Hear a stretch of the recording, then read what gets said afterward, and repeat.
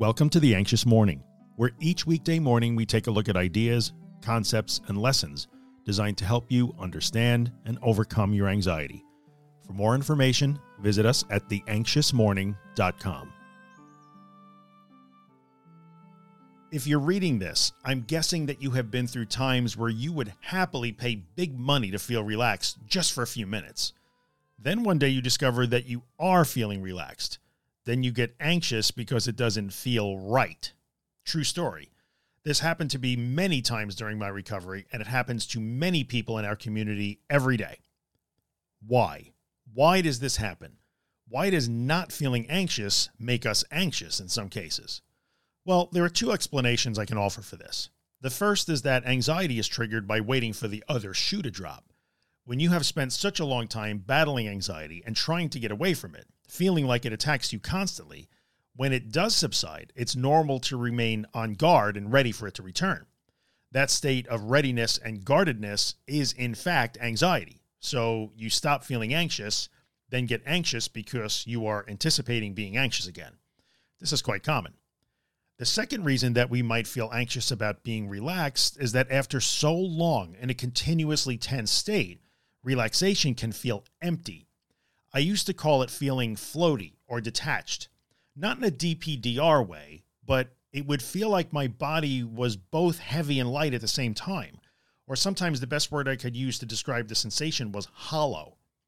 Being in a physically relaxed state, augmented by a mentally calm state, meant that I just felt different from head to toe.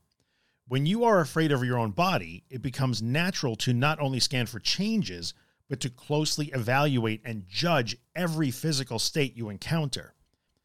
Just when you start to come to grips with the idea that feeling tense, wound up, and anxious is okay, that feeling goes away, leaving you to analyze and evaluate this brand new feeling, not being anxious or worked up.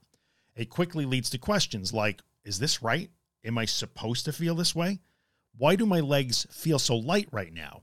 Can I even feel my hands? Is something happening to me? Some of this inner dialogue and analysis might be familiar to you.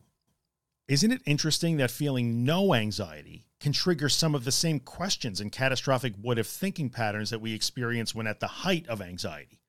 An anxious brain is never satisfied, is it? It simply must scan for threats, and when it scans, it finds them even where none exist. Not feeling anxious is different, and different is wrong, and wrong is dangerous, so anxiety.